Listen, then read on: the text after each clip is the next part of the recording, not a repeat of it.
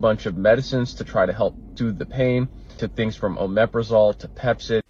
Heartburn is something we all have experienced at times, and some, like myself, getting up there in age, experience it often, and we have to be careful what we eat. So what this doctor used, the natural food that he was able to settle down his reflux or his heartburn, was with a banana.